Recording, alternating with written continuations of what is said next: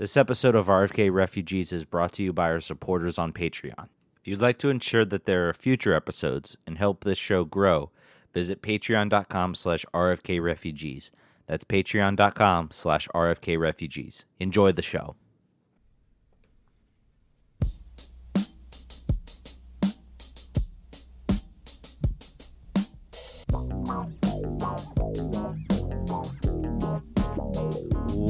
Welcome in, ladies and gentlemen, boys and girls. RFK Refugees podcast coming back to you live on YouTube. You can see our beautiful faces. You can call into the show right here, 703-879-4844. Call in. The line is open. I am monitoring said line. Should be a fun time. Should be a fun show. John, how are you doing, my friend? How was your week? Well, I was better. I thought we had a magical plan to lock the phone lines for 30 minutes until I got to say all of my really deep insights. But we're going to call an audible here if we need to. Otherwise, I got to watch a lot of losses in soccer. So if that's fun, I did that a lot. I got to watch, what was it, like 3 losses and a draw. I got a draw out of my Richmond Kickers, even though they were up 2-0 in the first half. So just disappointing soccer all around this weekend, I think. I don't know, man. Let's get into it. Let's talk DC. Let's talk DC United. Let's talk this game. DC United going to the game against the team right now at the bottom of the Western Conference. I think they're right there at the bottom of the league. They probably would be the worst team in the league if it weren't for FC Cincinnati. DC United goes out on the road, long travel date, no charter flight for this one, which Wayne Rooney. We might get into that. That might be an issue we talk about. Might be a discussion about a certain player who's talking about the charter flights and everything like that. So you come to this game thinking that, off the win, you got more options, healthy. Ben Olsen used all of his subs in this game, by the way, and Before probably the 75th minute. What's that? All the 75th minute. After using no subs, he uses all the subs. Luciano Acosta on the bench again, playing sort of it was kind of like a 4-4-2 with, that's the way it looked on I guess paper, how it was written out. We had Areola and Rooney starting up top, and then kind of a empty bucket, Moreno and Felipe with Rodriguez and Segura left and right, and then your normal 4-back line. Game sort of got going. Areola gets a really nice chance. I think it was very, very early in the game. He puts that away. Maybe we're talking about a completely different game. But it was a nice save from the Whitecaps goalkeeper on that one. But great opportunity. And then I think it was about 17th minute, 18th minute, somewhere around there. Felipe gets beat, turned around. He pretty lame for what we paid for him. I thought it was a pretty lame defensive opportunity. Jordi Reyna gets the ball, slots it in, goal, first goal, 1-0 Vancouver, and you're kind of thinking, oh, here we go again. I was not feeling good. At that moment, I was not feeling good about this game. I don't know how you were feeling, John, but let's start out. Give me your thoughts on what you saw out of that game. Up to that point, I thought we started pretty well. Areola had a chance once again. He said it on multiple occasions where he says, my problem this year is I don't finish. And he didn't. Again, Devin McTavish called him out on it right away. He's like, you got to go cross goal on that. You cannot go near post when the goalie is positioned the way he was positioned. So that was a bad start from that respect. But they were overall really putting them to the screws early on. The goal that occurred, Bill Hamid very clearly indicates that he was on site. He was, unsighted for the goal. He couldn't see it, either screened because of hit the players that were in front of him or whatever. He seemed to indicate that there was no chance. That there's no. Sorry, I was distracted by someone in the chat saying I have creepy eyes. I hope I don't have creepy eyes. I'll have to ask my friends. I'll change the lighting. So that was an unfortunate situation to start with, but I will admit that my head dropped pretty quick. I did assume that we were in trouble, even though it was against a Vancouver team that sits towards the bottom of. Is it at the bottom or towards the bottom of the Western Conference? Is it the bottom? I think it might be the bottom. Yeah, they are the bottom. They're the bottom. They're the absolute worst team in the Western Conference. I'm pretty sure. Yeah, well, they didn't. So let's talk about this. So I think overall, if you were looking at our Twitter, which if you're watching the show, you probably were watching the Twitter because you guys are fans in multi directions, which I appreciate. I think Ted was generally happy with the first half as far as chance creation. I'll let you speak to that. Well, we've seen this team play so many times. Just even the game against LA, they didn't really generate any chances. It was more just they got a couple lucky breakaways and they capitalized on those opportunities. This was almost the reverse problem, in my opinion. They were making passes. You had the Arriola opportunity right to open up the game. I'm pretty sure. I think Felipe generated an opportunity with Rodriguez at one point. So I saw a team that was at the very least, they were starting to connect passes and open up spaces. And that was refreshing to see in the first half because we haven't seen that at all in a long time, in a very, very, very long time. So I was encouraged by that. I thought they had the better of play and probably deserved a goal, at least a goal out of it, to walk away with a point. Vancouver straight up stole 3 points from this game. I don't think there's any way you can stretch it. The chances they got were breakaways because DC United was pressed up and they were pushed up. DC United was the team methodically working the ball and actually being relatively successful in that. Now, were there a whole bunch of chances? Was the finishing great? No. When you take 24 shots and have 2 on target, that's not great. But I was at least encouraged because we've seen this team generate 3-4 shots in a half through this rut, and maybe one of those is on target. We've seen them generate maybe 5 shots, maybe a couple are on target. But they generated, I thought, some pretty high quality chances. I'd be curious to look at the expected goals. It might be a little lower than what I think, but I would guess that DC United had a higher expected goals than Vancouver in this game. By no means was this a perfect offensive performance, but it was at least better, and it showed that there is some hope if they can get guys like Kamara, if they can, keep Acosta bought in, that maybe there's something here in this game. Now, again, it's against the worst team, and you don't capitalize your chances against the worst team. You don't really have anything to really celebrate in this game. But I will say that's sort of my silver lining, so to speak, from this game. Okay, so I will say that the 24 shots to 2 on frame are indicative of the style in which Vancouver played the game after the first half. The pressure in the midfield was not as aggressive as it is on a team that's looking to actually play or looking to actually do anything other than counter. They allowed crosses all day long, 29 crosses. The fact that they weren't on goal means that they were limiting them to what I would deem to be low percentage opportunities. I can't find the XG. If you can find it while I'm talking, that would be great. I can't find it. But so yes, I think they were putting together passes in the midfield. I think because they were being allowed to do so. I think that fell into Vancouver's game plan. So they should have been able to do that. They should have been able to do what Vancouver allowed them to do, as of Vancouver being a horrible team.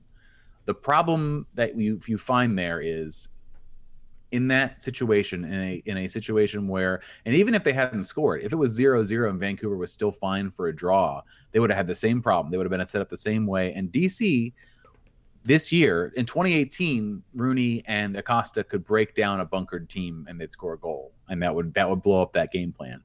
At this point, it doesn't work. We don't have an individual game breaker. If you look at, for instance, to pull a Chelsea analysis from 2018, they knew no matter what the team did, Hazard could create a goal out of nothing, and he would. And the offense revolved around that sort of, freak occurrence, like relying on the freak occurrence versus having a build-up that netted you goals. This team still, I would say, the creative build-up is not consistent. I think it still relies on some moments of magic. And you saw today that this team, as currently constructed, cannot break down a low block, condensed defense of a team that is just playing to just survive. And that's a problem. I mean, you got to be able to figure that out, right? Like that's in the playoffs. That's certainly something to think about. But when you're a team that's going to play bad teams away from home or on the road, like that's going to happen. You've got to figure out what you're going to do with it. And they haven't figured it out. And we're 22 games or whatever the hell we are in, more than that probably. I think that's a problem. I think that's I don't know if it's a talent problem. I don't know if it's a tactical problem, but it is a challenge, and Vancouver sort of exposed it, in my opinion. Yeah, I mean, I won't argue with you with the fact that, this is not a performance to necessarily write home about.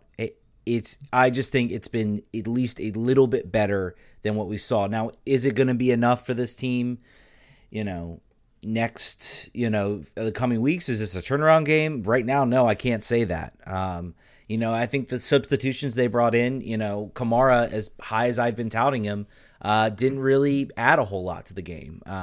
You have Acosta, I thought played maybe okay, but certainly not up to the level that we've seen him. Then there's also, I thought Boateng really didn't show much either. So, these new faces they've brought in, we're not really seeing them sort of elevate this team like we needed to. And that's very concerning. That's extremely, extremely, extremely concerning. I guess the only notable thing, and maybe we have to thank Wayne Rooney, because there was very little interesting, I guess, that happened in this game other than just, defensive soccer from Vancouver with one strike. But the moment, I guess, in the match, really of the match, was when Wayne Rooney comes over on a hot mic after being subbed and says, every bleeping game, to the fourth official, to the referee. I don't know if he will get any sort of suspension, any sort of, anything will come his way for that, because that was a hot mic and he's complaining about referees. I'd be very curious to see if there's any type of sort of fine of any sort. But I don't know. Do you really think that was a poorly refereed game? I don't remember, I guess, anything that really stuck out to me as this being kind of a poorly refereed game. Maybe it's just the fact that DC just looks so poor. And we have a call coming in, so I guess we'll answer it. Okay. Welcome to RFK Refugees. How can we help you? Hey, so this is Gregory Koch. Hey, what's up? Hey, Gregory. Hey, Greg, what's going on? What's on your mind? So my question is, it seemed we played way better with Rooney out than with Rooney in for some reason. And even thinking back to the LAFC game, somehow, which was several months ago now, somehow it seemed like we played better after Rooney got sent off, even though we only had 10 men. So my question is, I know it seems sacrilegious to suggest it, but should Rooney be benched at this point? I don't know. It seems like it just doesn't fit in with our style, or it's, I don't know what it is, but it seems like we play better when he's not in the game. Yeah, I think that probably. I think you probably need to keep him on the field just from a talent perspective. But I agree that if you look at the performance the week prior and looking sort of what this sort of scrappy, not necessarily B team for DC United, but large components of the B team, players that had not gotten a lot of run, were able to do.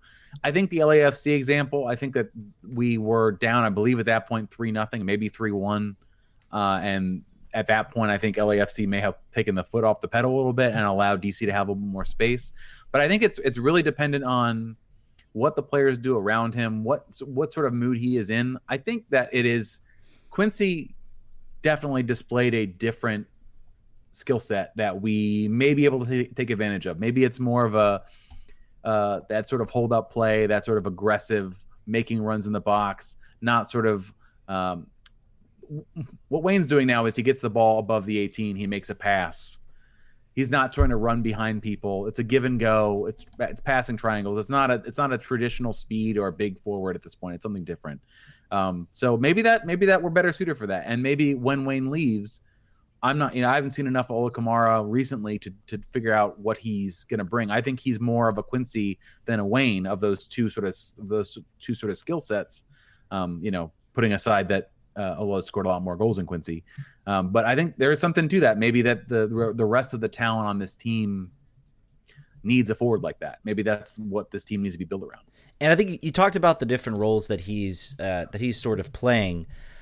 I when I see him play up top, I don't see him going into going to games and being a target player or a guy who puts his foot on the ball and puts in the back of the net. I see him dropping back a lot, and that I think has sort of been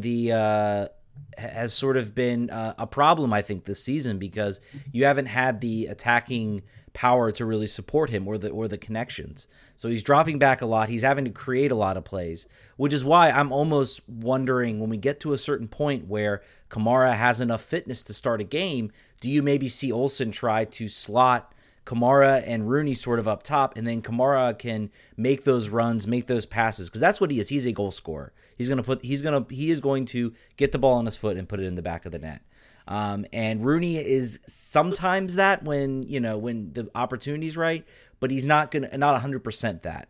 So I'm almost thinking if you drop him back, then he can kind of be that sort of maestro in the middle, even as a false nine, and sort of direct passes in traffic, like we saw in the All-Star game, which he was very effective at that with players he had never really played with. So I'm thinking that might be the future, at least for these last few games. The question is going to be whether how quickly Kamara can get up to match fitness.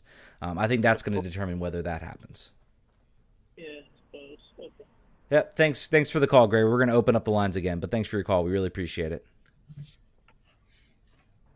I think another thing we might see is two forwards, not necessarily with Rooney as a withdrawn forward.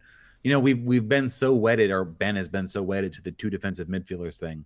And even in a situation where there was no defensive midfielders left on the roster, they had to find one midweek by trade and then put a right back in defensive mid. He's obviously not going to get rid of it. But I think in a universe where you do and only play one defensive midfielder, it would be interesting to see what kind of a relationship he can get with another dedicated forward up there. I still think Rooney would be the pivot point, but then there'd be someone else that's there for crosses, for instance. If you have the current situation where you have Acosta as the withdrawn forward in some capacities, although he wins headers, he won one against Montreal and almost scored a header.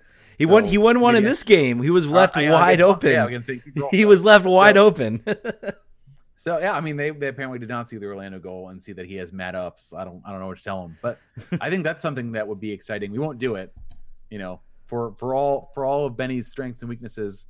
Tactically, I think the two defensive midfielder thing is the thing that will not.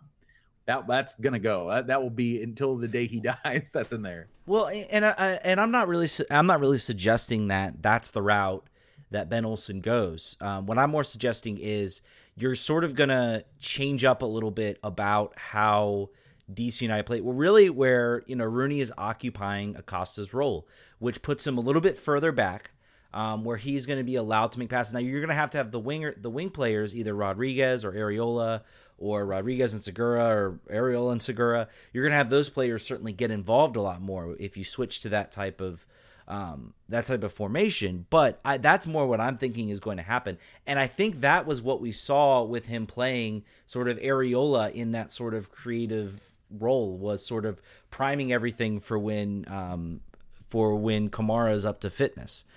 So that's be something I guess I'll be looking for on Wednesday. Whether I don't think Kamara is probably going to start, he might, and Olsen might be looking to rest some legs, with a Wednesday sort of midweek game. But I'm going to go ahead and say probably we're going to see either something similar to what we saw, or possibly Acosta starting. And we have another call coming in, so we will pause that and we will get right into that. Hello, welcome to RFK Refugees. How can we help you? Oop. And they're gone. So it was a Honolulu car dealership. Yeah, it might have been a Honolulu car dealership, which apparently our number got associated with that. Don't know how. Don't really know. But let's not talk about it and give anyone else any ideas about anything. So let's while we wait for another phone call from Waikiki Mazda. So let's talk about Wayne Rooney. So Wayne Rooney goes a little ham in his after his substitution. I don't think he'll get fined. I think it was innocuous. The hot mic wasn't his fault. But then after the fact, he tweets the first time. If you've been following Wayne Rooney for a while, he used to tweet some wild stuff when he was much younger, and Twitter was much more, I don't know, in its nascency.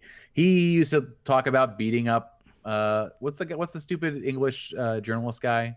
Oh, shoot. Piers Morgan. Piers Morgan. Yes. Basically said he was going to beat up Piers Morgan. One time he said he was going to pick up Rio Ferdinand and take him to training.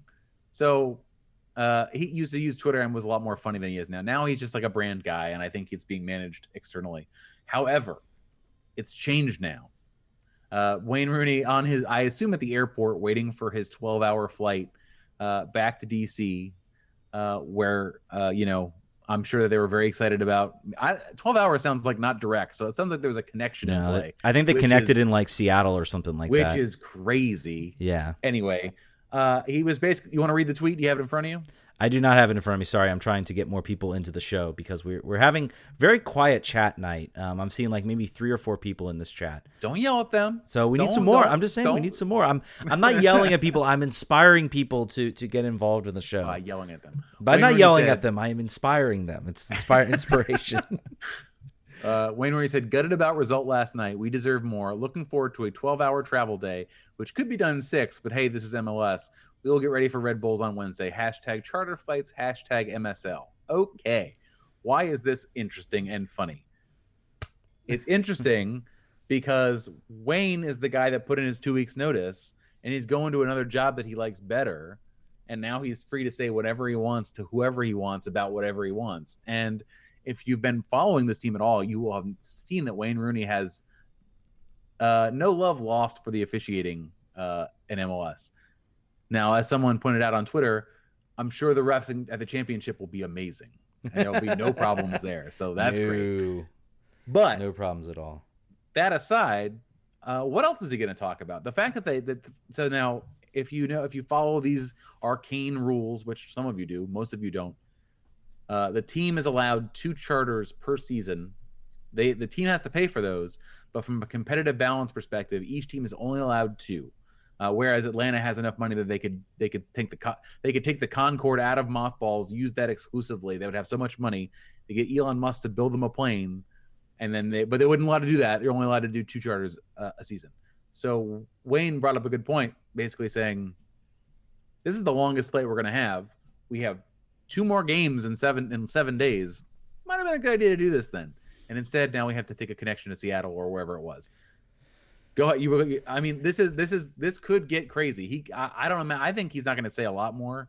I think that he'll probably be pretty tame, but I'm ready for him not to be. I think there are things that he can call out that need to be called out, and I think it's very cool that he's not calling them out for necessarily his own benefit. I call them a class traitor on Twitter, which is a compliment in my perspective. He's got all the money. He's got nothing left to lose. He's out of here. He's going to try to talk about things that he cares about that could make things better for the league and for his teammates.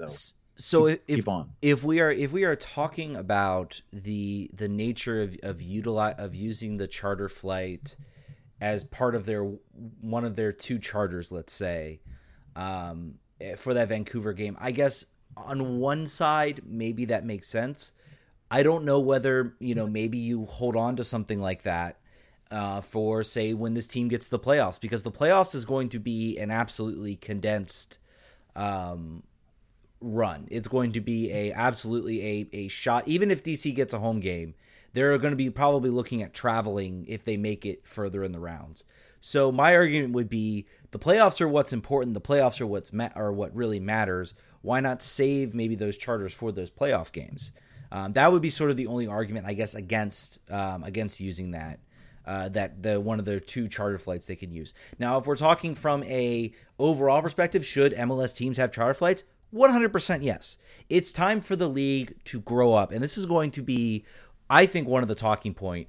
I am fully predicting that next season there will be some form of work stoppage in Major League Soccer. I think the players are fed up with the traveling situation. I think the players are fed up with somehow some owners are willing to. I don't know if DC falls in that category. Some days I think they probably are. Some days I don't think they are. I don't know if DC falls into the cheap ownership category. I'm certain the Crafts do. I'm certain the Minnesota owners do, possibly even the Orlando owners do. But I think the players are fed up. They've had enough. They're already making sort of plans to house players who might not be able to afford being without work or to pay them some sort of income to get them by. I think we are heading for a work stoppage in Major League Soccer.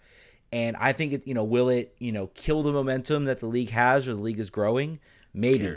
At this point, soccer, I think the players can feel comfortable that there will be a league for them coming up. And every single league has sort of had this sort of moment, I guess, where there's a huge strike. The NFL's had it, the MLB's had it, the NHL's had it. I think we're well past MLS having it.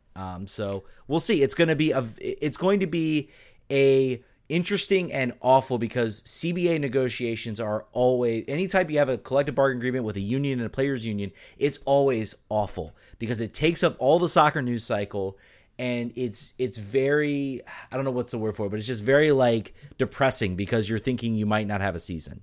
So yeah. Yeah. I think the difference too, they have to realize their power here. The difference between NFL, MLB, NBA to a lesser extent, but those two major, where else are you going to go?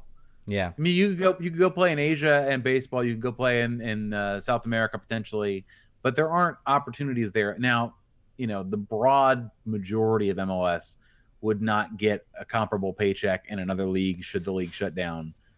Some of them will. I would say 25 to 30% would follow the Rod Dychenko route and go play for Sriracha FC in Vietnam. I think that's actually a team. I don't think I'm being racist. Well, I'm pretty sure that exists. Here's what I'm imagining. I'm imagining Rocco Camiso and the guy that owns Miami FC, like literally going out and saying, come play for us if the work stoppage ends, but come on and play for the New York Cosmos in the MPSL Pro or whatever division. Or like Rocco Camiso and the guy, I can't remember the guy who owns the Miami FC team. Like they might just like prop up a bunch of like teams and just throw a bunch of money at it to see if they can just like completely say, I wouldn't put it past them. I mean, it sounds crazy, but I would not put it past them to do something like that. I don't care. I'm down. Anything can happen. I don't care. There was a time I was such a big nerd. Like a few years ago, I was an MLS fan. I was like, I really want the league to do well, and I really care about. I don't care anymore. I care about DC United and the players on it. And if a work stoppage were to happen, okay, there's other soccer to watch. It'll get sorted out eventually, and players need to get theirs. I think it's quite obvious. Particularly, there's charters are a no-brainer. Bringing up the minimum salary is a no-brainer to me. Adding potentially on teams that want to spend more, open that up, make it more exciting to bring in more of those players. Would DC be put at a competitive disadvantage having maybe doing that? Maybe, but then that's where you say, all right, well then we need to get better ownership. I mean, you gotta get better guns, and an arms race you got to get better guns. So that's how I feel about it. Yeah, and I would sort of agree with you 100%. I think we all kind of thought the league was still young, and I think the owners kind of use that, we're still growing and something like that. I mean, the purses are opened up with a lot of these owners. A lot of these owners are spending millions and millions of dollars.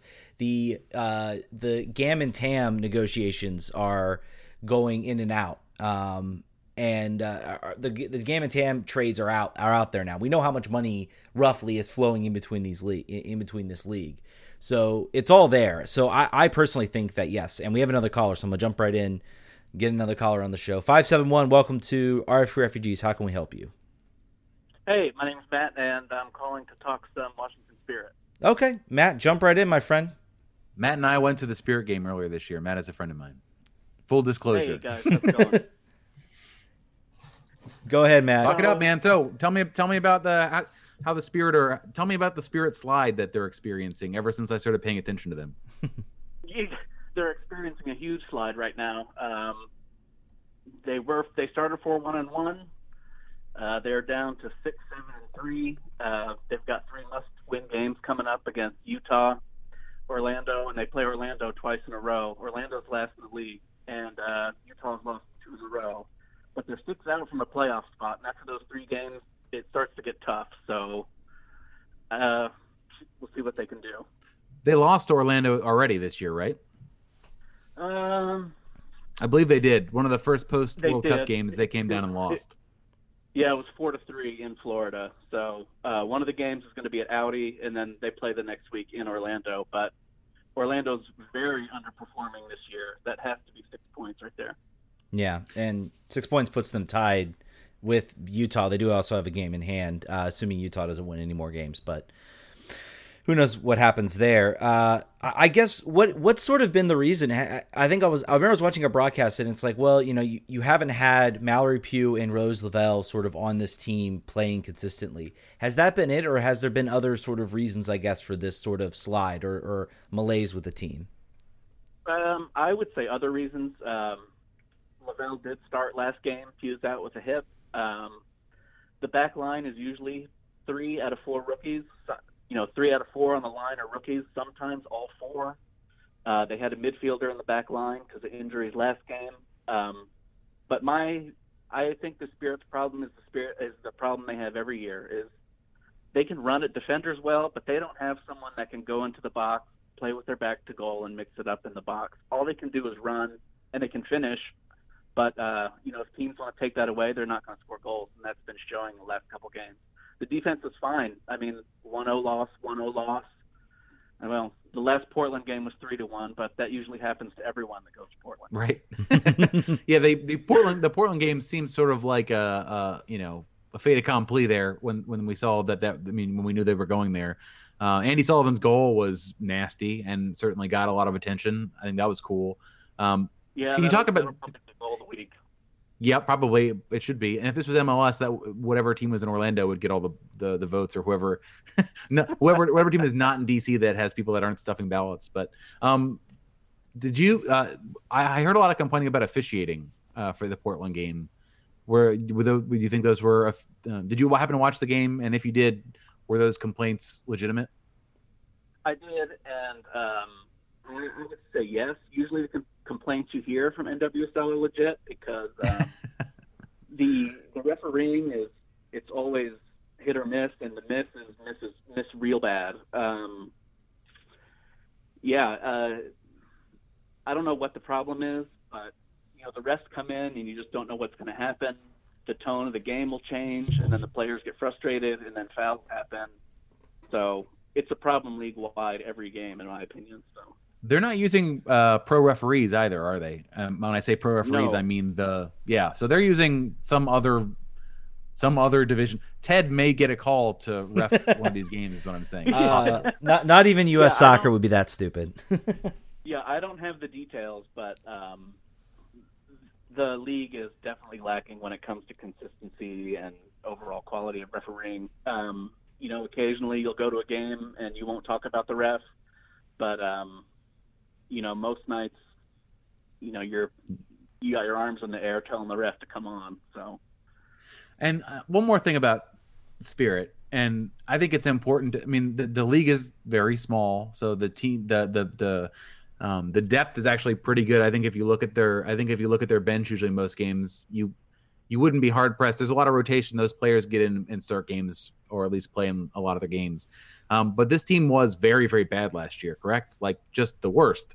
So the fact that they're, basement. they overperformed at the beginning of this year, but then, I think that over time when all the stars came back, this is maybe where this team actually is. I think we may be finding what our actual level is this season before this team needs to maybe make some additions, whereas these other teams are just able to start just seemingly illegally loaded lineups. Yeah, they need I would say a definitely reliable goal scorer. They've got holding mid. I like the back line. I don't know about any other complaints. It's a lot of rookies. I think we're watching them fizzle out this year, and I think that's going to continue. Chicago's really hot. We have to play them. And, next year with the year of experience under the belt, like Staub and DiBiase and them, I think they should be competing a little later on in the season next year. 11,000 for the Audi Field game coming up so far. They're also doing a very cool promotion where if you go to the game on Wednesday night, they'll give you a free general admission ticket for the Spirit game on Saturday. Yeah, Saturday. So make it out if you haven't already. That's if there's any reason to do it that you haven't been motivated to do it before, getting a free ticket for the game at Audi Field is probably a good one. So make it out. Go say hi to Matt. he's somewhere in the front row. You can wave at him.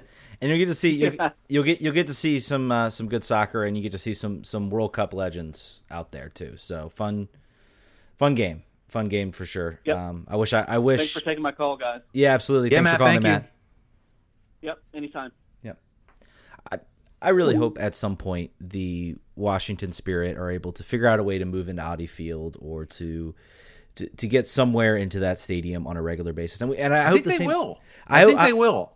I hope the same for Sky Blue. Sky Blue just played a game, I think, at Red Bull Arena, and apparently it was a great crowd and a great atmosphere there. So 9,000 people, Yeah. 9,500 people. yeah, I think that we're two game sample size against good opponents. The good thing about NWSL is that the league is so small; almost all of the teams are good opponents. Mm-hmm. There's very few teams where you wouldn't have a star to sell against, which is why the league is designed the way it is, and the way they move talent around is for that purpose. But 11,000, I think we're probably going to see a walk-up crowd a little bit there. If you can get up to 13,000. That's great. If you could, 13,000 is high, and there's going to be 2 games, probably 13,000 there. If you could settle down to 8,000 or 9,000 average in Audi Field and only opened up the side that was behind the goal for the Spirit Squadron and anybody else that wanted a general mission seat, and then the side that faces the cameras are facing, I think you got a pretty good setup. I don't know how much it costs, and I know that, for instance, Matt just called. He would not go to those games. It's a lot actually easier for him to go to the games in Boyd's, but that is not most people. They have a fan base that's based out of that, but I think the larger fan base that might come out is probably closer to Audi. And they do get a good crowd at those games. I've been out there to Boyd's. It's a heck of a trip to get out there. And the Spirit, Tim is right. The Spirit do play in Richmond. I think they played a preseason game at Richmond, which I unfortunately could not make. But I think they lost. Also, yeah, I think they lost to whoever they were playing. Yeah, correct. So I mean, I think they do a good job, and I'd be very curious to see if they do Richmond again, next season, and they have Rose Lavelle, Mallory Pugh, some of those players out there. Because I'm not sure Rose Lavelle. Mallory Pugh was certainly big, but Rose Lavelle has sort of elevated the Spirit, I think, after her World Cup performance. But I agree with Matt. I think definitely this is a season where the future is bright. They're gonna run up right with the Olympics, but the Olympics is a little bit smaller tournament. So I don't think you're gonna have quite, and there's not gonna be. I'm not sure there's going to be like the huge Olympic victory tour like there is for the World Cup victory tour. So hopefully this team can be together and be consistent. And maybe we'll see, and U.S. Soccer respect NWSL a little bit more with that, because that's been a very big frustration, I think. And I guess what I saw in the Sky Blue game was very encouraging. What I'm seeing in the Spirit game that's going to be at Audi Field is very encouraging, because we're a good month after the World Cup, and what we have seen kind of with these sort of World Cup bumps, so to speak, for NWSL is that they die very quickly. It's like there's a first couple games, everything's great, and then suddenly it's just like bloop.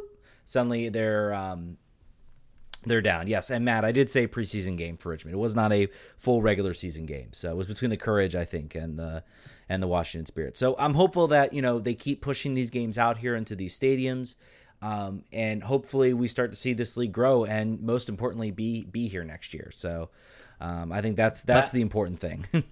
Last Spirit point, and please correct me if I'm wrong, Spirit aficionados, but it feels to me very much that Rose Lavelle's skill set is much more visible when she has really talented players around her. She's a connector.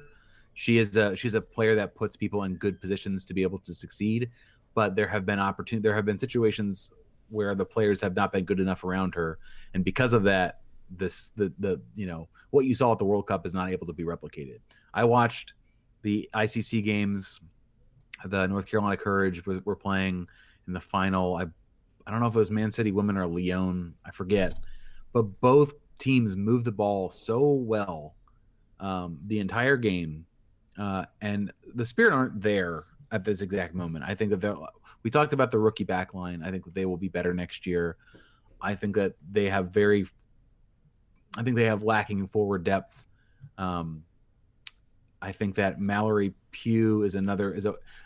These are all pieces. Mallory Pugh is a good piece that requires a great finisher at the end for crosses and at the end of sort of her 1-2 plays.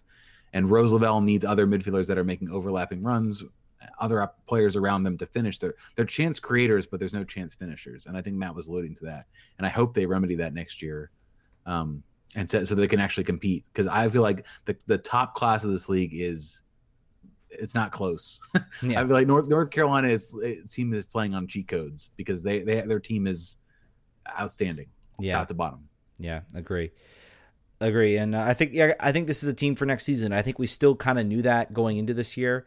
The team, of course, made that run to the championship and things got blown up. I hope that doesn't happen. I guess my biggest worry is, just how quickly things changed. Like we all thought I thought after the Spirit, I think it was Spirit Western New York Flash, I think in the final, that one year they actually made a really big run. I think we all thought, well, hey, we're coming back next year. We're going to be better than ever. And then, boop, Crystal Dunn's gone.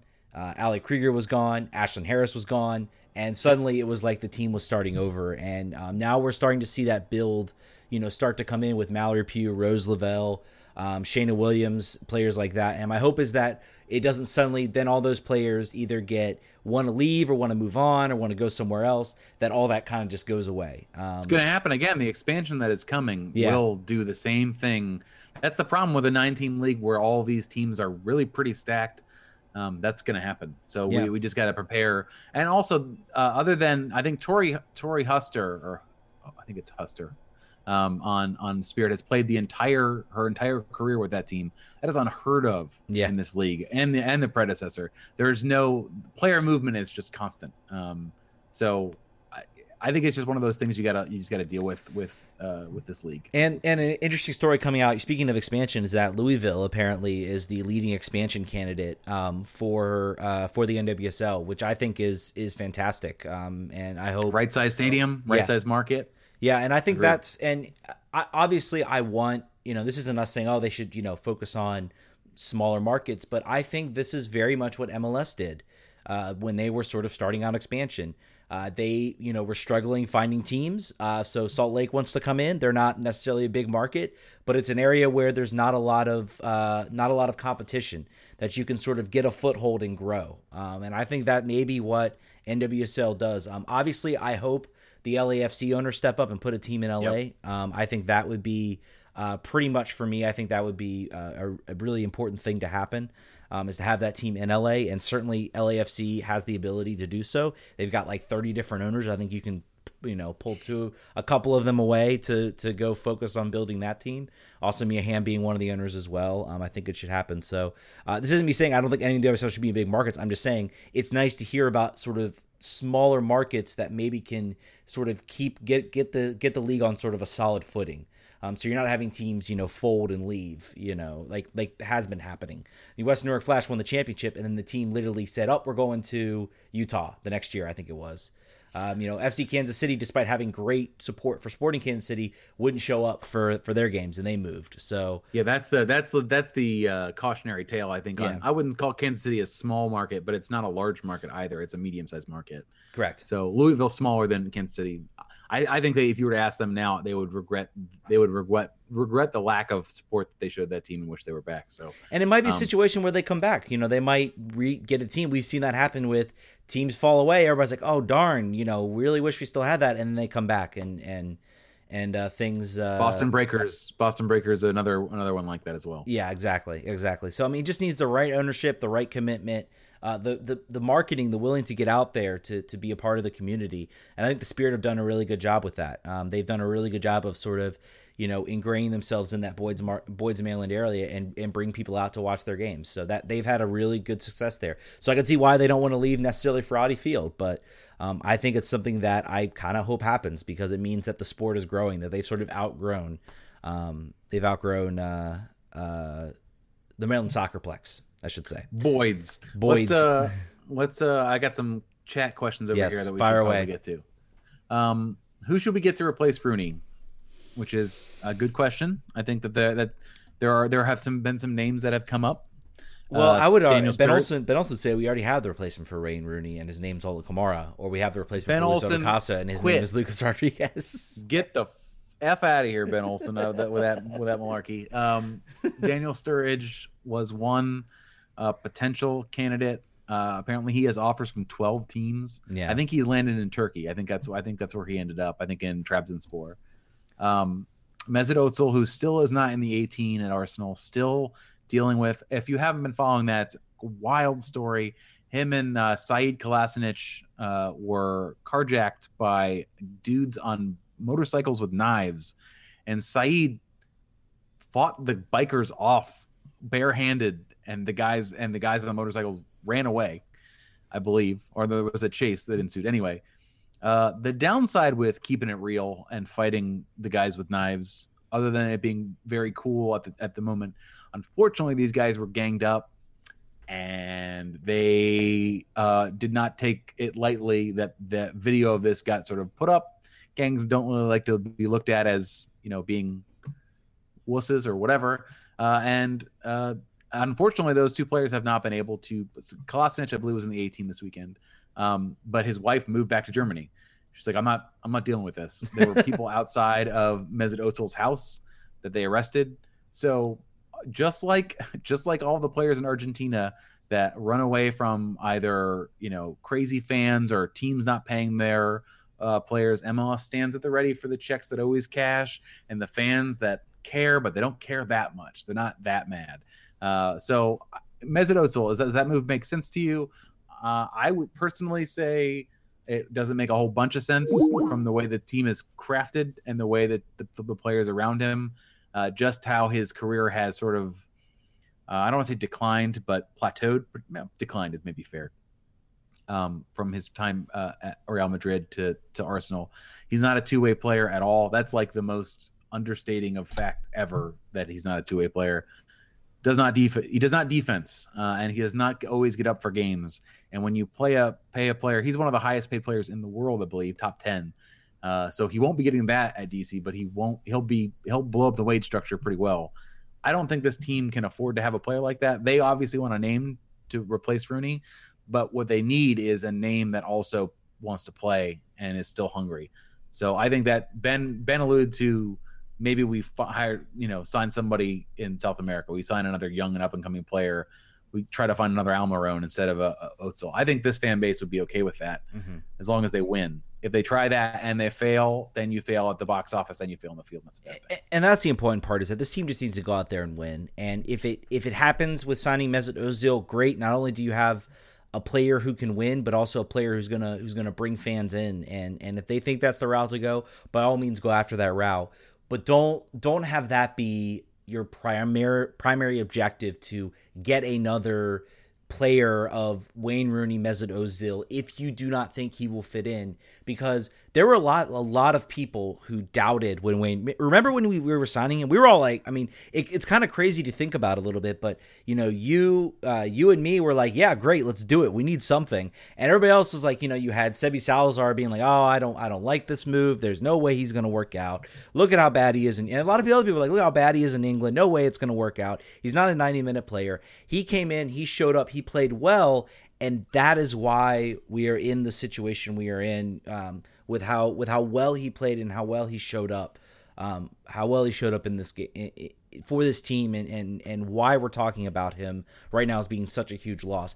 If he came in and stunk it up, you can best believe that we would not be we'd be talking about him just like we're talking about, we talk about Frank Lampard, and how he just didn't, or Steven Gerrard. As much as I love Steven Gerrard for Liverpool, he was absolutely terrible and did not have a good attitude coming into MLS. So that's what you need. You need a player who's not just going to be a big name, but who's going to show up and win you games, because you can get away with having a bad sort of European star player, but you can only do it for maybe a couple games, and then people aren't even going to show up to see that, because, oh God, it's like watching like an aging star just kind of like not play well, and it's terrible to watch. So that's my biggest thing, is if they think Mesut Ozil can be a good player, go get him by all means. I will buy a Mesut Ozil jersey as my next jersey if you go and make that move. I would love that move. But if you also bring in, say, a young South American talent who lights it up like we saw Acosta do in certain places, who lights it up like we saw Yamil Assad do, then if that's the route you want to go and that's what you want to be, by all means do that. And if that can, help grow you to where you can then sell those players on and then bring in more talent, you can build up your academy. You can have guys like Griffin Yao coming in.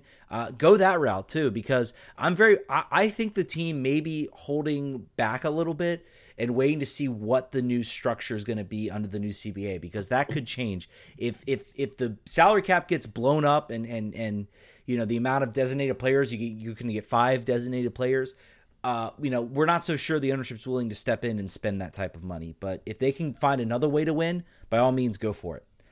They'll just stop using GAM and TAM, and all the players that are over the threshold will now become DPs, and we will get no new players. I think it's the funny money that enables you to buy down people will be removed, I think is the deal there. And a comment from Jonathan on the Twitter, on the chat. If we get Özil, maybe season ticket holders can get free coffee as our season gift last year. That is a good joke. Also, because that would have cost about as much as the gift we did actually end up getting. Quick 5-minute diversion, less than that. I got a call from my season ticket rep today about next year. Some of this information will be of no surprise if you were on the Reddits or elsewhere. Tickets will be flat next year for existing season ticket holders, potentially up to 2 years. He mentioned that basically I could lock down my price. I've heard otherwise that it's just 2 years flat. New season ticket holders will have an adjusted rate. I asked about the Meet the Team Day. I said, is Wayne Rooney going to be there? Basically is what I said. And he said, as of right now, yes, that is true. Also, for those of you holding out a fan balance, apparently you'll be able to buy fast passes like at Disney World for him with that. So you all know my story of my too small Wayne Rooney jersey that I've never gotten to wear. I will pay whatever it takes to get that stupid thing signed, so it's not just sitting in my closet making fun of me every day I look in it. I don't care. I'm making that happen. I also asked about the roof on both sides. There was a big story about Pablo Maurer put on The Athletic about the fact that supposedly this offseason they were going to bring in the cranes and finish the roof. He didn't commit to that. Obviously, I'm not a big swinging whatever with the tickets. I have 2 of the cheapest seats in the house. He's not going to commit to anything like that, but he basically said there's a lot of stadium projects they're evaluating. I think they're triaging and deciding what they're going to do first. Personally, I think that's number one most important for all the people that are sitting in the front sections of both sides. Though figuring that out would be important. I think it's a promise that you've got to fulfill. I think that was it. I think it was the main sort of thrust. You didn't rip into Flow Sports? No Flow Sports ripping? No, I mean whatever. I just have no expectations for Flow anymore. Like it's just like cable access. It's News Channel 8 in HD that streams sometimes, or sometimes it chops out. Oh boy, got another game on Flow Sports. That actually wasn't a big story. I guess the team's just kind of been mediocre, so there hasn't been much talk about Flow Sports, or maybe we're just past the point of caring. Who knows? I think so. I think we all our hope for what it could have been is dead, and it is what it is, and it's going to be the thing for a while. So I think we're just sort of over it. M. Rickling says, does East United even spring for charters? Kind of recalling the RFK days, Goff doing a story that one of the only teams never to pay for a charter was DC. I don't recall a story about DC taking a charter. I don't think that's ever been. I'm trying to remember back. I know that when they used to, this was in the RFK days, when they took a plane all the way to Indonesia, they were in coach for that to go play their Indonesian tour where they lost all of their games to Indonesian teams. That was fun. But yeah, I don't think they do. I don't think they do those things. I don't think they pay for it. I got more. Makes keep going with the chat. By the way, call in. Yeah, the number is below. 703. We got about another 7 minutes, and then I think we're gonna head out. So you got 7 minutes to call back in. Do we want to? We didn't talk anything. I guess Loudon. We tried to cover them. They're playing pretty badly right now. It's like a regression back to the mean, I guess, would be what we would refer to this, because they got I think it was a 3-1 loss to Ottawa over the weekend. So Cristiano Francois, you longtime DC United heads will remember. Man. He was supposed to be the guy everybody was yelling about that we should sign, and he was going to be amazing, but he never turned it. No, was that someone else I'm thinking about? I think I'm thinking of someone else. I think we had him on our roster for a little bit. Cristiano Francois was a drafted player. He played like 2 games. He went and ended up playing in like Baltimore after that. Just a player that did not put it together for DC. Are you thinking of Christian Castillo? No, there was some guy Chicago got, and I thought it was him, but it might be somebody else. But there was some guy. I think it was like, I want to say it was like Joey or something. I can't remember his name, but I know everybody was yelling about him signing him, and then he turned out to be like a nothing. So it didn't really matter. So 3 games Loudon has had at home since their opener. The draw that I was at, the opener, the 3-3 against Charlotte, the 2-1 loss against the Battery on Wednesday, and the 3-1 loss at Ottawa. The defense has been bad all year. They tried to put Donovan Pines in there this last weekend. He started off horribly for the first 20 minutes. He looked like a guy who hasn't played a lot lately, who forgot how to play in a 4-back system. It was rough. He got better. He did not look as good as he looked earlier in the year for Loudon or in the early parts of his DC tenure. The thing you got to expect with rookies is they're going to have uneven seasons. They're going to have dips, just sort of grinding it out and trying to make it through.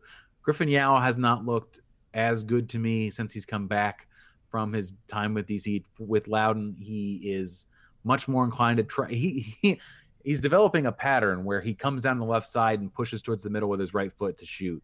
And defenders have got the book on him already. So he's going to have to figure out a left foot situation to make himself more dangerous in the attack. The defense has to get better. I mean, I guess it doesn't have to get better.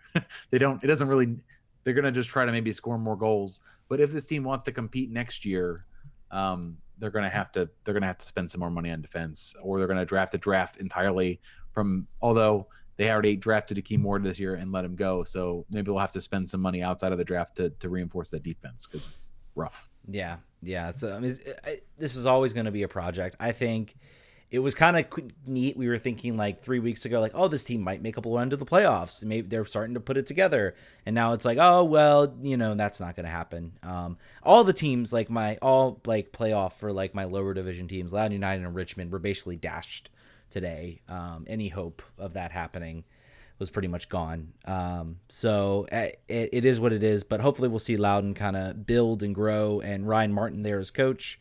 I want to see, I would love for them, like, as soon as they're eliminated from the playoffs, just play as many academy guys as you possibly can. Just throw them all out there. They're pretty much doing that now. Yeah. It's not that far off. I think they've made him, Ted Kudipietro is the one guy who's only gotten a few minutes that I would have liked to see. I don't think he was up to the level yet. He killed it in the Dallas Cup, and I was very excited to see him. And then I think he's just maybe not ready yet. I haven't looked at the attendance. Has the attendance kind of, because they said those 3 games were at home, so has it been a little bit of aggression as far as attendance? Yeah, I mean, Wednesday night's tough. Wednesday at 7:00 is in Loudoun is tough to get there. That's going to be their problem. Weeknight games are going to be just a no. They should try to kill as many as possible, because they're just not going to get anybody. Right. The Saturday game, also, I think people have already figured out that one side has sun and one side does not. That side that has sun, unfortunately, is the side the cameras point at, and then the other side is all the side everybody sits on. So that's the one down. And it's all general admission, right? It's not all like. Oh no, Ted. Oh. It is extremely not general admission. There is the behind the goal sections are $15 in general admission. There are seats for $45. There are seats for $60 at a USL game.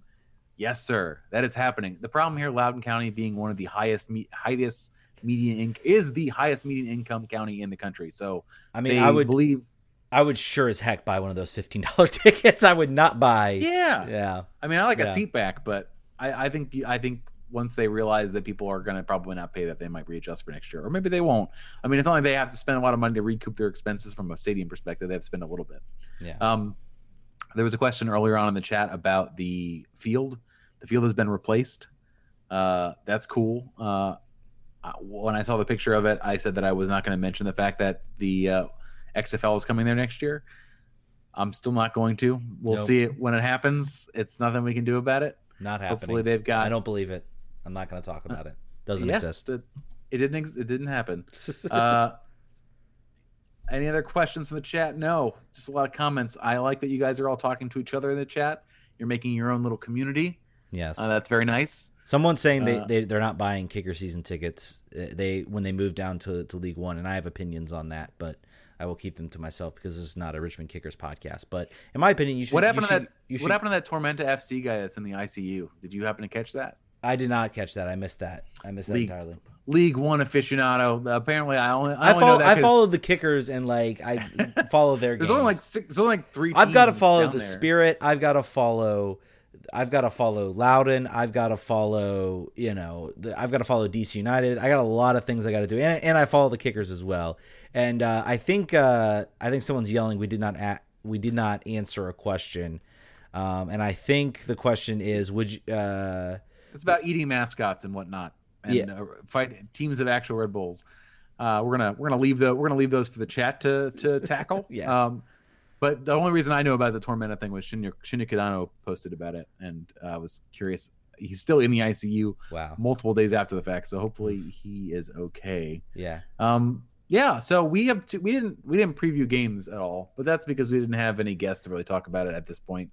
Yeah, we're playing. Apologies for that, folks. That's my job, and I did not follow through on that job. It's okay. It doesn't matter. We're playing New York on Wednesday. I'll be there. We're playing Philadelphia on Saturday. I will not be there because it's in Philadelphia. The buses are filled. We should have a good host of District Ultras have sold out their bus. I think Barra might have sold out their bus. Yeah, and the games in Philly are always fun. I've gone to those a couple times, and they're always fun games to go to. It's not a great place that they play, but the stadium's nice. That is. So fun times. Go to the bus. I guess the bus is sold out, but drive there if you can. Go to the game. Drive behind the bus. Drive behind the bus. Follow the bus. Yes. Go to the game on Wednesday too. For some reason, we're playing like our biggest rival on a Wednesday. I'm very angry about that because like that's like always a game I circle on my calendar, and I saw it was on a Wednesday, and I'm like, well, can go to that game, I guess. And I've already been to 2 more games than I usually do too. So I'm angry about that. Kyle Sheldon framed we win on Wednesdays. He did. So we have to do that. Let's do some predictions to close out the show here, since we didn't get any more calls. New York Red Bull game on Wednesday. They have had a bit of an up and down last few games, similar to us. Draw it against New England last weekend. This game is high noon, I think, for DC. If they can't get it together in this game and come out with 3 points in at least a semi-convincing fashion against a tough team, then I think this team is on its way as far as on the way down. If they can, this is sort of the absolute junction point if you want to talk about any hopes of this team having a home game. The last team that's really competing for that home spot with them is going to be the New York Red Bulls. So these 2 games coming up, the one at home and the one on the road, 4 points minimum I think you need out of these games, a win and a draw in order to get this game. And the home game is your best chance to get a win, hopefully with a better field to play on. Yeah, you're right. This is top 4 showdown here. Yeah. Then we're talking about just eking in, and then maybe that's what this team is at this point. But we will put that to rest. I think we'll put the top 4 to rest. Atlanta's change is hilarious, and we should all learn a lesson from this. In that, when a good team starts poorly, it's not that they're bad, it's that they started poorly. And that does not mean that they're going to suck forever. Like the entire internet was saying, they remembered where their keys were, and they got in their car and they drove away and they got good. So in the future, let's calm down a little bit about that. Well, mostly what's been interesting was what I've sort of as I've listened is that Frank DeBoer went into the team and started having this team sort of play defensively and start to really build that structure. So that's why they played really boring. And now he's starting to integrate the attack a little bit more. So it's been very much like a process where he went in and said, all right, I'm going to start over everything. People just kind of assumed he would come in and just, do what Tata did. Like he would really be a figurehead. And he said, no, I'm going to make this team in my own image. I don't have relegation to worry about. And that's what I'm going to do. And to his credit, it's been successful. Or it's the DeBoer Out Twitter account that has been the reason for the turnaround. He did it. Who knows? It manifested positive by being insanely. The guy, no one is sure whether it's a real account or a fake account. I think we're all tending on the fake, but for a while there, man, I don't know. Week one, I was certain it was real. I was like, Atlanta's the worst. But he trolled us all the way from week 1. He did a good job of it, man. Hats off to him. Seriously. The rare ironic Twitter account that I appreciate. I was appreciative. So let's make our predictions for these games. So Red Bull on Wednesday, I'm gonna go with a 2-2 draw. And I think that I would not have to do goal scorers. Let's just say 2-2 draw. I think that this team is will come out much more aggressively than they did and Vancouver. They're at home. They know this is a must-win game against the rivalry, but I think that the defense is starting to show a little more creakiness, and New York is playing for the same sort of purpose at this point in the year. What do you think? I think a 2-1 win is what I'm going with. I think this is the last time I might be positive about a game because for DC, but I think this is a must win for them. This is a chance to come home, turn around the season, and I think they can do it. I'm going to go with Kamara with both goals. I think he gets his foot on the end. Same lineup. I don't know what the lineup's going to be, to be honest. I don't know if he'll try to rotate some guys. I don't know if Kamara gets the start. I think Kamara's probably going to be a second half sub, depending on how the game is going. I think Acosta starts this game. Yep. I think you can justify and you can sort of send the message that, yes, this has all been about rotation. This has all been about, setting the lineup. I think Acosta, if he doesn't get the start, then I don't think we're going to see Acosta start a single game coming up. I think that's it for him. That's it for him. Canals also apparently back in training. Yes, good to see. Very good to see. Not ready to go probably, but at least getting there, and that's needed. Very needed. Very, very much needed. For the Philly game, I'm going a 1-1 draw. I'm going to think we get a point out of this game. So we need to win that one too, probably after the Vancouver game. Especially if we're not winning that Vancouver game, not even get a point out of that Vancouver game. My opinion necessitates a win, not only against Red Bull, but against Philly as well. I think DC shows a little bit better in that game, though, and I think they managed to get a point out of that. What do you have for that game? I got a 2-1 win there. I think that after they just got embarrassed in their own house, I'm hoping they have a little bit of fire for both of these games, like you said, but particularly Philadelphia, who made them look just absolutely ridiculous, and was the worst game of the year. So let's hopefully. Worst game I'd seen at Audi Field, period. Like, that was just awful. It snapped my unbeaten run at Audi Field. I was hoping to extend that for a little bit longer. But all right. I guess with that, thank you guys so much for calling in. Twitter.com/RFK Refugees. You can go to our Patreon page. And then also we got Facebook. Search the RFK Refugees podcast. I'm Ted, he's John, and we will catch you all next week. Vamos. Vamos.